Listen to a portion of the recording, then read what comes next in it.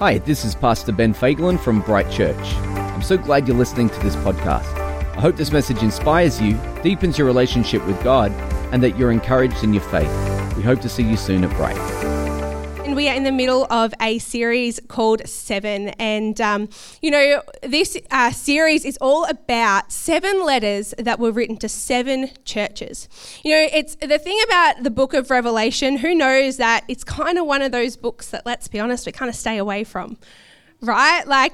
We know that we're to read the whole Bible, but if we can just stop before the last book of the Bible, which is Revelation, then we might find a little bit, easier to understand. Because when we get to Revelation, it can be a little bit confusing, right? That's not just me. It can get a bit confusing. The writer of Revelation, John, he had a pretty hard task. I don't know if anyone's ever asked you to do this. Try to picture a colour that you've never seen before. And then now, try to put words to that colour. Okay? That is kind of like the task that John had before him. You see, Jesus had given him a vision and he had to try to put words to things that he had never seen before. And that is why when it gets to the book of Revelation, it can be a little bit confusing at times to understand. But the book of Revelation also promises a blessing for those who read it. I think that part of the reason for that is that when we read the book of Revelation, it actually points to scripture from the Old and New Testament. It points back all the way throughout the Bible. There are so many references to scripture in just the book of Revelation. I've heard someone say this. They said the Bible's a bit like a textbook. All the answers are in the back. Right? All the answers are in Revelation because it just points back to scripture so frequently that it's almost like it's like that.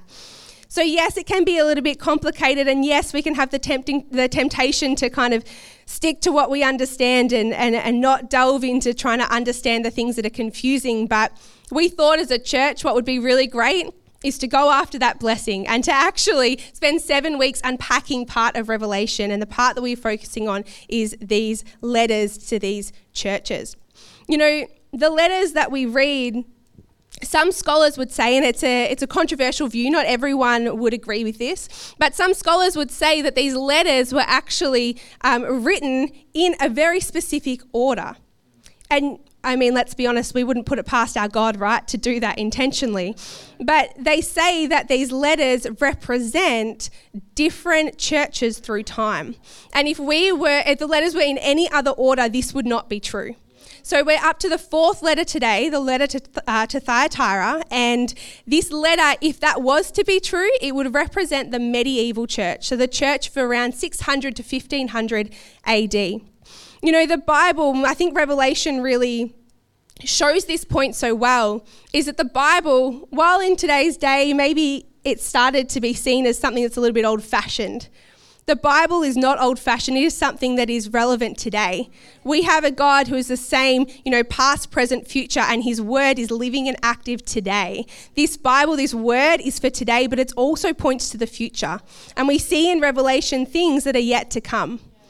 But when it comes to these churches, some scholars would say that we can see some of the past reflected in the letters that we read. But who knows that we can still learn a lot from the mistakes of those churches today. Because over 2,000 years after Jesus has died, we are still making so many of those mistakes today. And those letters are there to both encourage the churches and also to bring correction to the churches. So, as I said, the letter that we are reading today is to the church of Thyatira. Now, guys, I've spent a lot of time trying to get that right. Thyatira, right? So just bear with me today if it comes out a little weird, right? You give it a go later, but the church to Thyatira. And if I'm saying it wrong, well, that's how we say it now, so just embrace it. But a couple of things about this church that are really interesting to note, particularly as we unpack the letter itself. This church was actually quite a politically and culturally marginalised church. They were still really finding their identity economically. So the church itself was quite a small church and honestly a little bit of a weird choice, to be honest, by Jesus to write a letter to. But who knows that the intention of this letter was to go much further than just the church of Thyatira. right? The two main trades in this area were in fabric and in metal. Okay, so most of the people there, that's kind of how they made their money, was in fabric and in metal. And as I said, if this was to represent the medieval church, something that Pastor Ben mentioned last week that is really important is there is almost a period of time where the church started to marry the world a little bit, right? So instead of Christians being persecuted, Christianity became the state religion.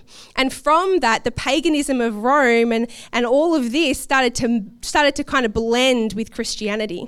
It meant that religious leaders, instead of just doing it out of a pure love for God, started to at times do it for status, do it for wealth, and what was intended to be a role that was to lead people out of love at times became a role that was actually to lead people in a way that was taking advantage of them, which is never the heart of the gospel and of our God. So we're going to jump into Revelation chapter 2, verses 18 to 29 as we read the church to Thyatira. It says in verse 18, "And to the angel of the church in Thyatira write, the words of the Son of God." This is the first and only letter that Jesus introduces himself as the Son of God of these letters. And that's actually really important. It gives us a bit of a clue about what is happening in the church of Thyatira. So keep that in mind. I'm going to tell you a little bit more about it in just a moment. "Who has eyes like a flame of fire and whose feet are like burnished bronze." Those references there to that imagery of Jesus, those references are there as a reminder of Jesus as the righteous judge. They are actually images of judgment. Eyes like fire, feet of burnished bronze. It says in verse 19, "I know your works, your love." This is the first church that has been commended for their love. They have got some good things going on, right? And that's not the only thing they have. It says for your love and faith and service and patient endurance. They're good things, guys. And that your latter works exceed the first. In other words, they're getting better. Their works now are exceeding the works in the past. So their works are getting better and better. But as with many of the other letters, starts strong, takes a downward turn. So in verse 20 we see, "But I have this against you, that you tolerate that woman Jezebel, who calls herself a prophetess and is teaching and seducing my servants to practice sexual immorality and to eat food sacrificed to idols." Talk about a downhill. We were doing so well there, and then we start to take a really steep downward dive. To understand this a little bit more, it's probably good to understand a little bit about who Jezebel is. So Jezebel is a woman that we read about in 1 and 2 Kings, and she was the wife of an Israelite king called King Ahab. But Jezebel, she was not from Israel. In fact, she was the daughter of the king of the Sidonians. And the thing about Jezebel is that she was not a nice woman. Okay, she's not the kind of woman you want your children to grow up like. You do not call your children Jezebel, okay? Bad idea, because Jezebel, she was known for this drive for power. She was known for being incredibly manipulative. She killed many, many prophets of God, and she would do whatever she needed to do to get what she wanted. Now, that involved a lot of violence, a lot of killing of people. And then what she would do after she killed them is then she would manipulate people to lie to cover up her tracks. That is the kind of woman that Jezebel was.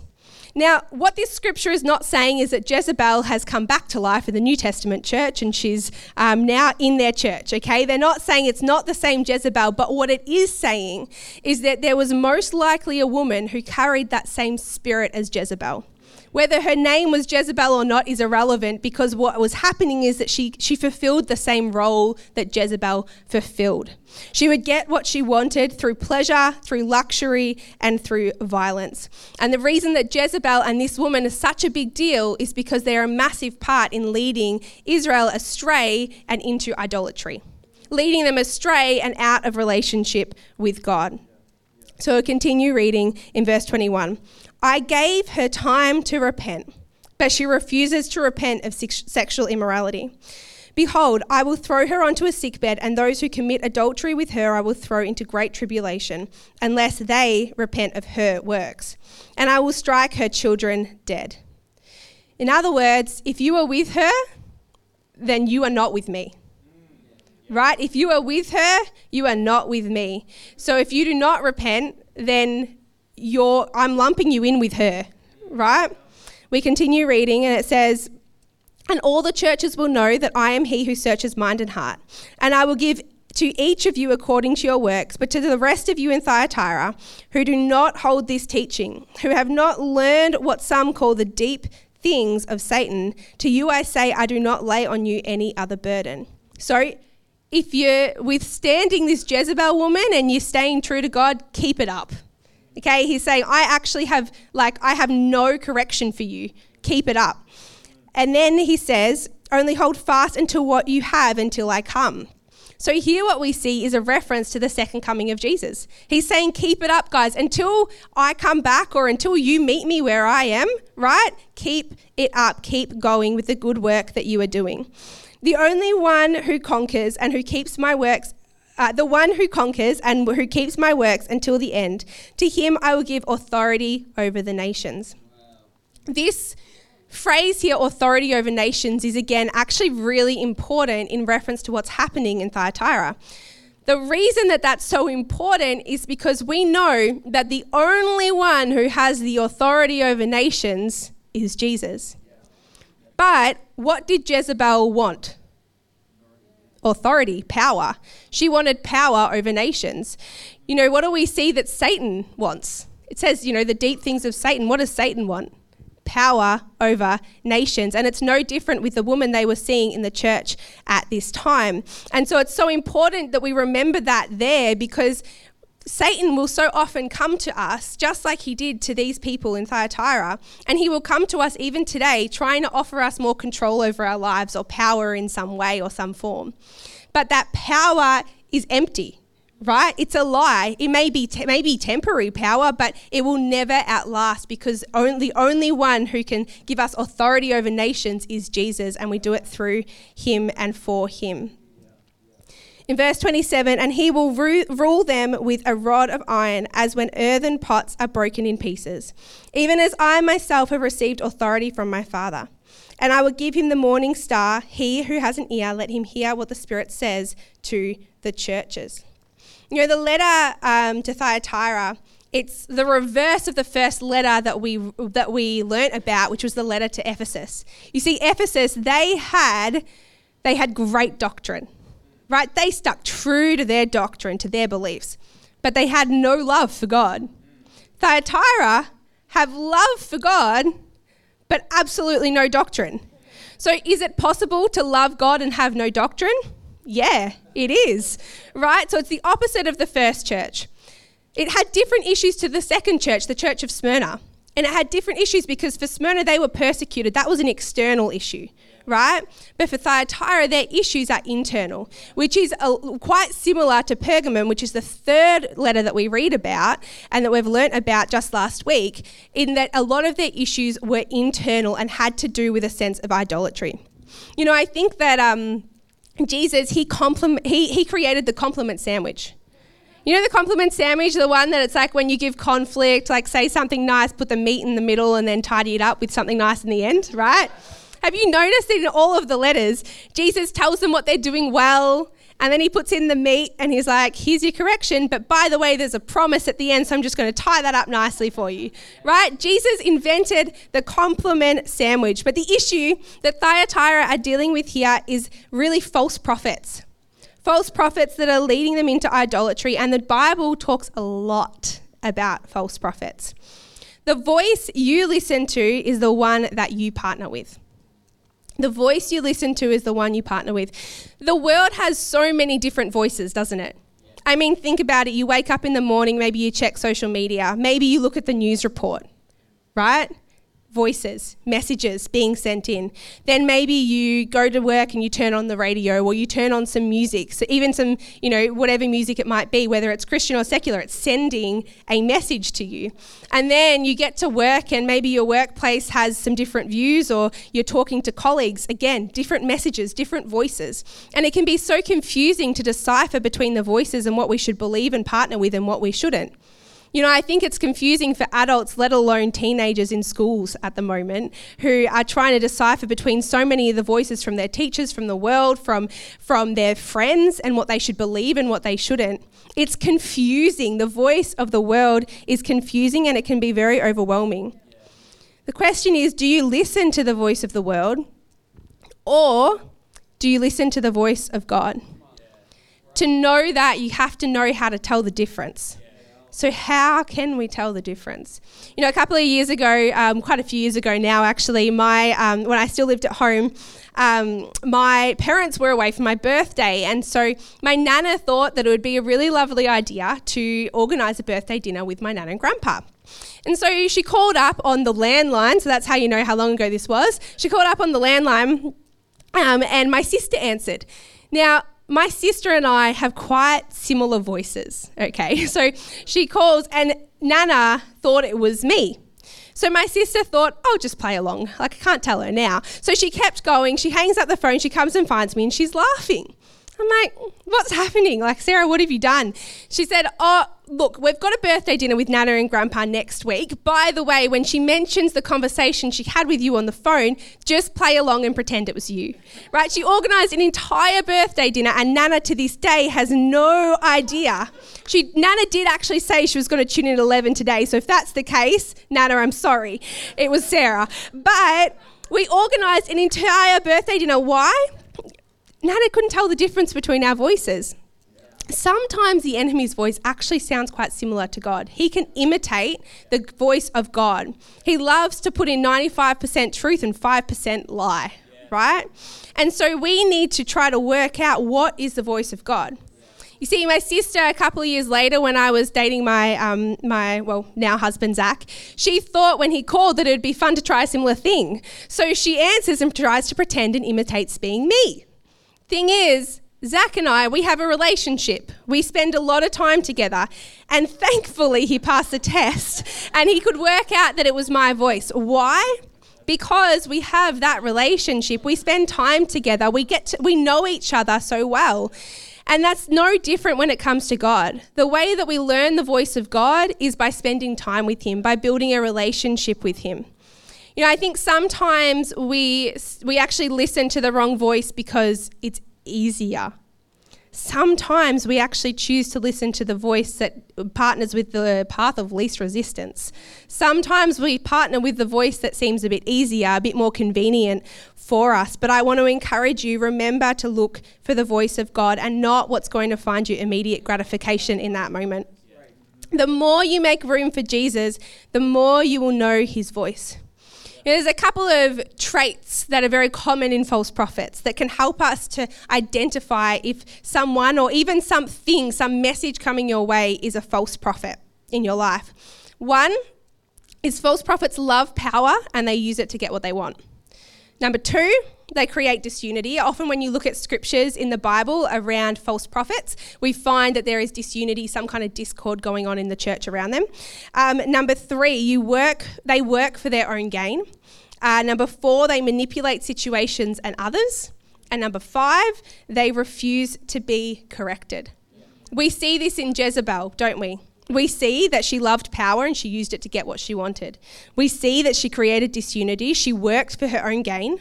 We see that she manipulated situations and others, and we see that she refused to be corrected. How do we know that? Because God gave her the opportunity to repent.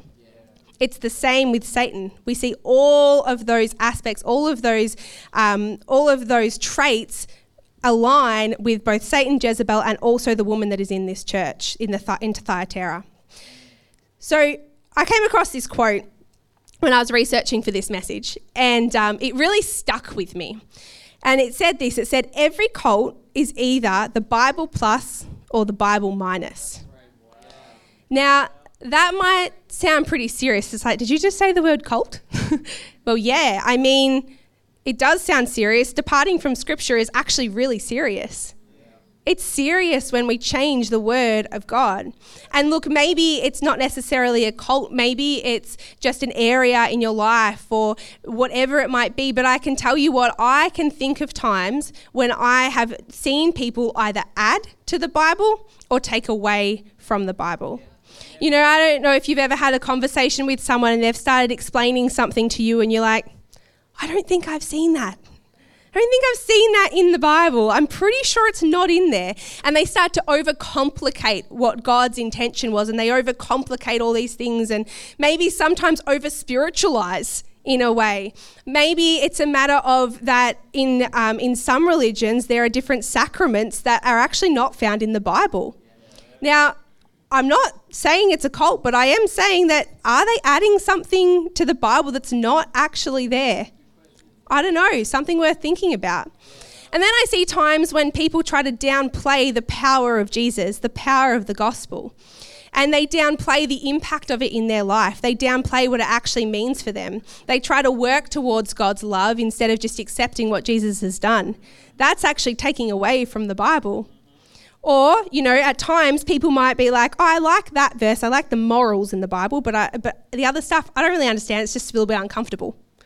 Right? That's taking away from Scripture, but departing from Scripture is actually a really serious thing.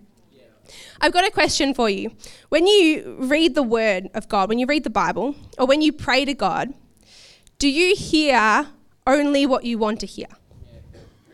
Do you ever have moments in prayer or reading the Bible where you feel a little bit convicted? Where you feel like there's a bit of correction?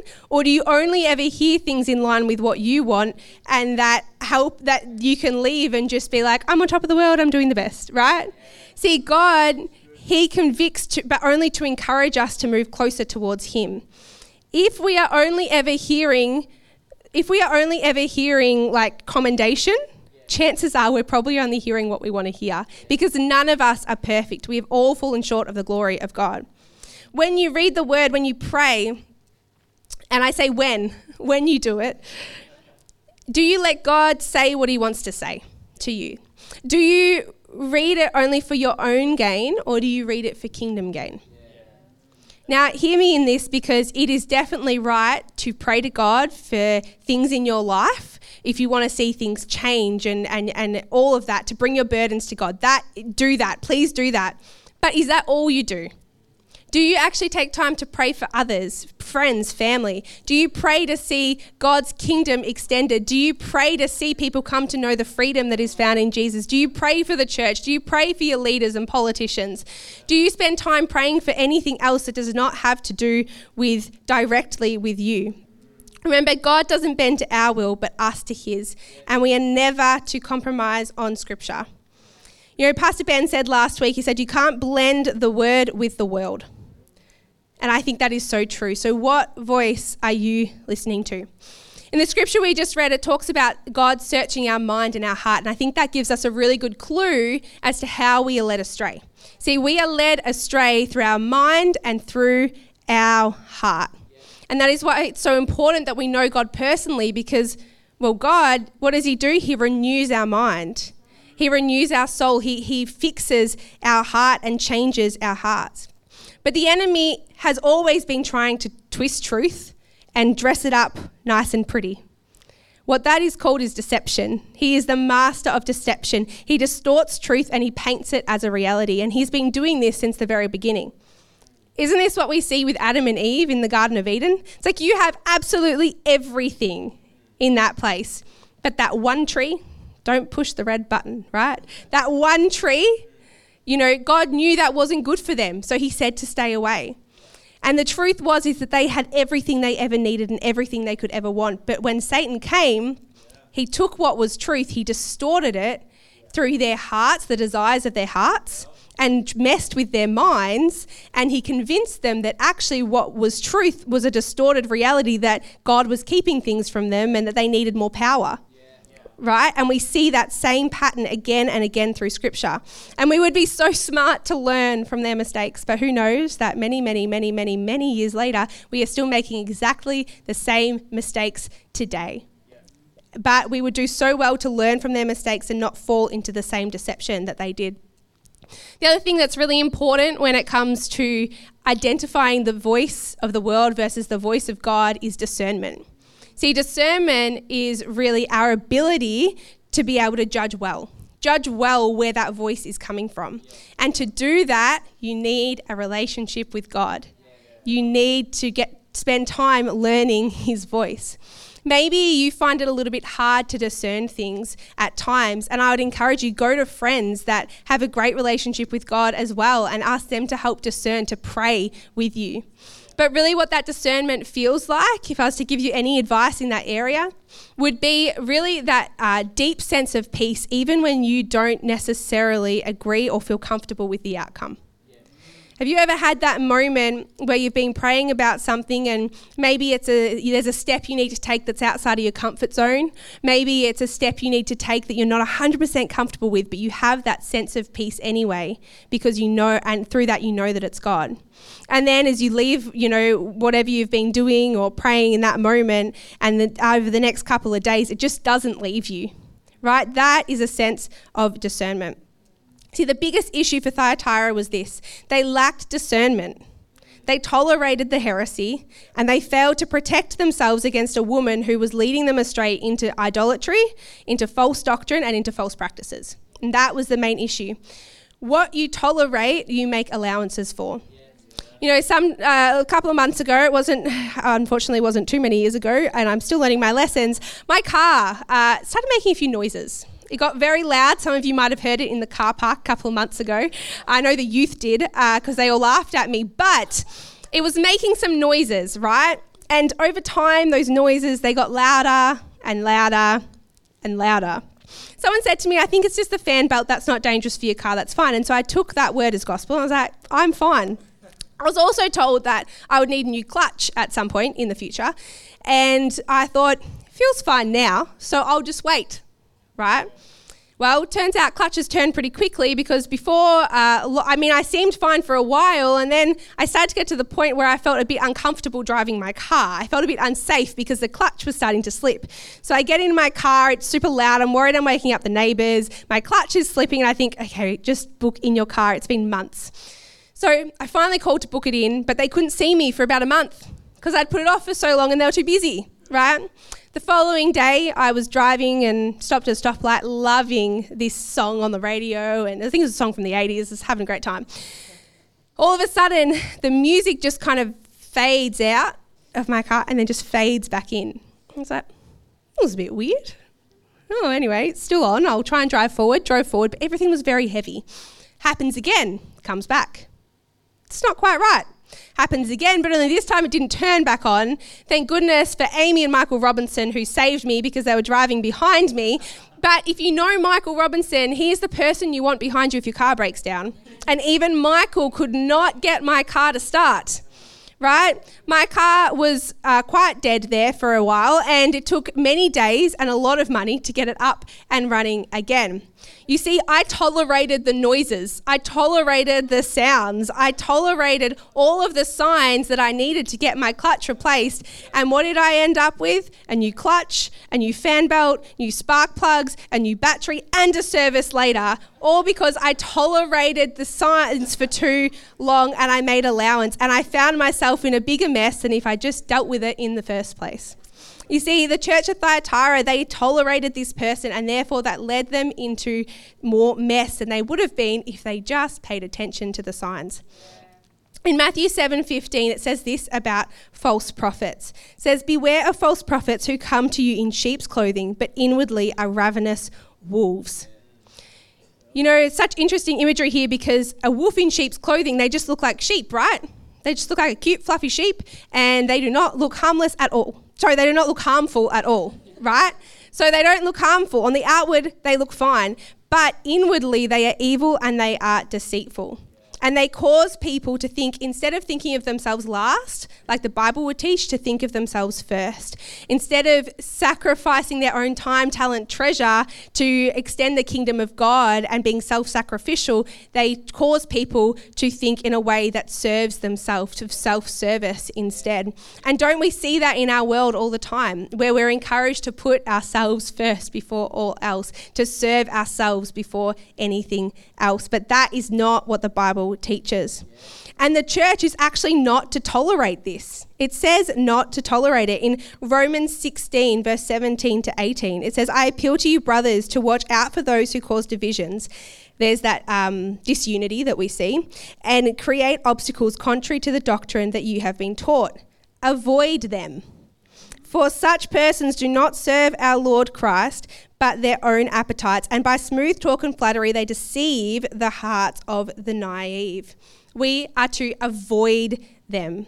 Because the church of Thyatira actually allowed this woman, it meant that they became responsible for it. You know, the church of Thyatira, they did have, to their credit, a bit of a dilemma going on, right? So to work in either of the trades, in metal and fabric, the main way that people in that area made money, they had to be part of something called a guild. Okay. Now, personally, as both the pastor and as an occupational therapist, I have to be part of professional bodies to be able to work in the jobs that I work in, right? Now, these guys were no different. Only the guilds that they were a part of, that they had to be a part of to work, that professional body, were pretty intense. And they had different events that people kind of needed to go to and attend.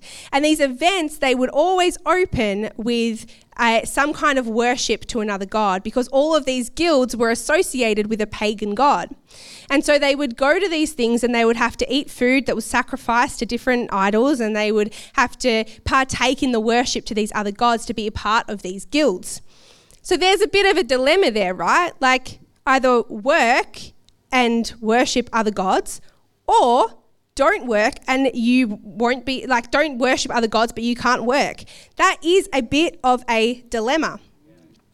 And you know, it can be easy to look at that and be like, oh, that's not relevant to today, but isn't it true that in 2022 we actually have workplaces in some spaces that are asking their employees to really put their faith aside to align with the principles of the company and the beliefs of the company, at least while they are at work. Asking people to put their faith aside, and through that leading them astray, because it's the path of least resistance. It's the easier path to take. I had the pleasure of being able to speak with our youth on Friday night at Bright Night. It was awesome fun, but one of the things we're talking about is the permission for influence that you have in your life, who you give and what you give permission for influence in your life. And we said this, and I stand by it: when an environment is influencing you away from God, more than you are influencing that environment for God, get out. If it's influencing you more away from God than you are influencing that environment for God, you need to get out. Christians have been choosing faith over culture and trusting in God for his provision for many, many years, and today we are expected to do no different. You know, I kind of, you know, thinking about this, thought, I wonder if there's any other points in the Bible where there's a bit of advice about what to do here. And we don't have to wonder what to do, because we do actually have the answer. In fact, Paul the Apostle wrote about a very similar thing to the Corinthian church in 1 Corinthians 10. He wrote a warning about this idolatry. And Paul's advice, really? Don't even go there. You see, what was happening at the time is that the Corinthians, there were many of them who were going to these networking events. To further in their career, in their jobs, they had to attend these networking events. But similar to the guilds, they had elements of that were sacrificing to other idols, and where they had to participate in worship to other gods. And the Corinthians said to Paul, we know that Jesus is the one true God, the Son of God. That's why it's so important he said Son of God, because these guys are being led into believing in other gods, but he reminds them, I am the Son of God, I am the one true God, right? I told you to remember that, it was important. So they're saying to Paul, we're just going to these things, we don't believe in it, we're fine, you know, what does it matter? And Paul more or less says to them, if the Israelites fell surrounded by miracles, who do you think you are to think that you can withstand the environment? Who do you think you are to think that you would be any different to them? In verse 20 to 22, it says this. It says, no, I imply that what pagans sacrifice they offer to demons and not to God. I do not want you to be participants with demons. You cannot drink the cup of the Lord and the cup of demons. You cannot partake of the table of the Lord and the table of demons. Shall we provoke the Lord to jealousy? Are we stronger than he? What positions and environments are you putting yourself in? And who are we to think that we will be any different? Any different to the Israelites, any different to the Corinthians, any different to the church of Thyatira? Who are we to think that we will be any different? You see, you might be listening today and thinking, well, I'm not really in any places where they're literally worshipping other gods. I don't think this is overly relevant for me. The thing is that idolatry is just as real today as it was ever. Right? The only thing is that it's disguised in different forms and different costumes. Idolatry is so real in our lives today. If you have anything in your life that you see above God, or anything that you prioritize above God in your life, that thing is an idol. That might be money. Do you make decisions based on what God wants or based on your finance? Do you make decisions based on pleasing people or pleasing God? On face value, that seems fine, but then think about, maybe you're at work and maybe someone says something and your faith doesn't align with that. And think about it. You might, you feel that conviction to speak up in that moment, but you're too worried about what they will think. You want to tell them about Jesus and you want to even offer to pray for someone maybe. You have that conviction, but you step away because you don't know what they'll think. In that moment, you have chosen people over God. You have chosen the thoughts of people over what God thinks about you, and that in itself is an idol in your life. I don't know whether you have some kind of vice in your life. There are so many different things that can take the form of idols in our lives. But we have the opportunity to repent. You see, if we can't come to a place where we give ourselves over to God in that repentance, we'll never live in the satisfaction that God has for us. The more you make room for Jesus, the less you will tolerate. So never lose sight of who God is. There's a couple of things we can learn really briefly from this church of Thyatira about remembering who God is. Number one, reorientate yourself back to who God is. Have you noticed that in all of the letters, the first thing that Jesus does is he reorientates the churches back to the truth of who he is. He tells them more about who he is. In this letter specifically, the Son of God, because they have fallen into idolatry, right? He reorientates back to who he is. I think of that kind of like when we pray and the first thing we can do is praise him. What does Jesus say in the Lord's Prayer? "O God who art in heaven, hallowed be your name." He reorientates back to the truth of who God is. So the first thing we can do is reorientate ourselves back to who God is. Remember that he is the righteous judge, the one true God, a God that loves us and a God that deserves all the glory. Number two, we can appreciate the gospel. Appreciate the gospel for the power that it has. I don't think the people in Thyatira were actually appreciating the gospel. Why do I say that? Because they were trying to add to it. They were adding to it and taking away from it. And anytime we do that, we don't realize the good news that we actually have.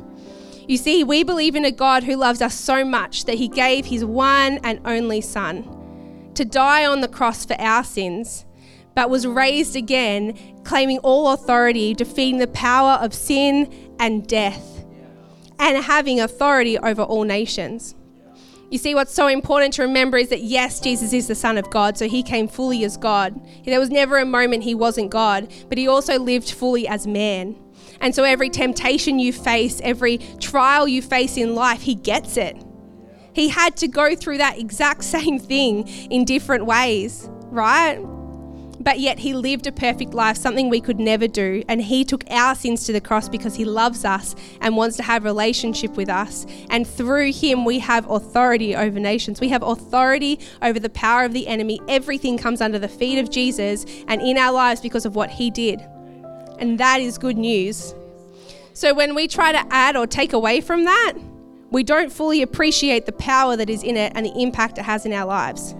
So the second thing you can do, don't allow yourself to be shortchanged by not fully appreciating the gospel. Maybe you need to take some time reflecting in prayer and asking Jesus to show you and overwhelm you with the power that is in his gospel message, the story of Jesus and what he's done for us. Appreciate the gospel. Don't be shortchanged. Number 3, remember your covenant relationship. You see, in the Old Testament, we see a lot about covenant relationships. They were often a way that relationship was done between kings. So you would have a superior king, and then you would have an inferior king. The superior one, they were able to set the terms. Okay, the inferior king, they could either agree to the terms or they could turn away and say, nah, I'm not interested. The way that God does relationship is through covenant, right? Old Testament, Old Covenant. New Testament, New Covenant. God does relationships through covenant, and they're a very serious agreement. In fact, when these kings would make these agreements, the inferior one would have to walk down an aisle separated which had animals on either side that was separated down the middle. The reason they did that was because it more or less said, if you break this covenant, or if I break this, may what has been done to these animals happen to me. It is a serious, serious relationship. Marriage is a covenant. Marriage is a covenant relationship. Now, clearly when it comes to God, He is the superior.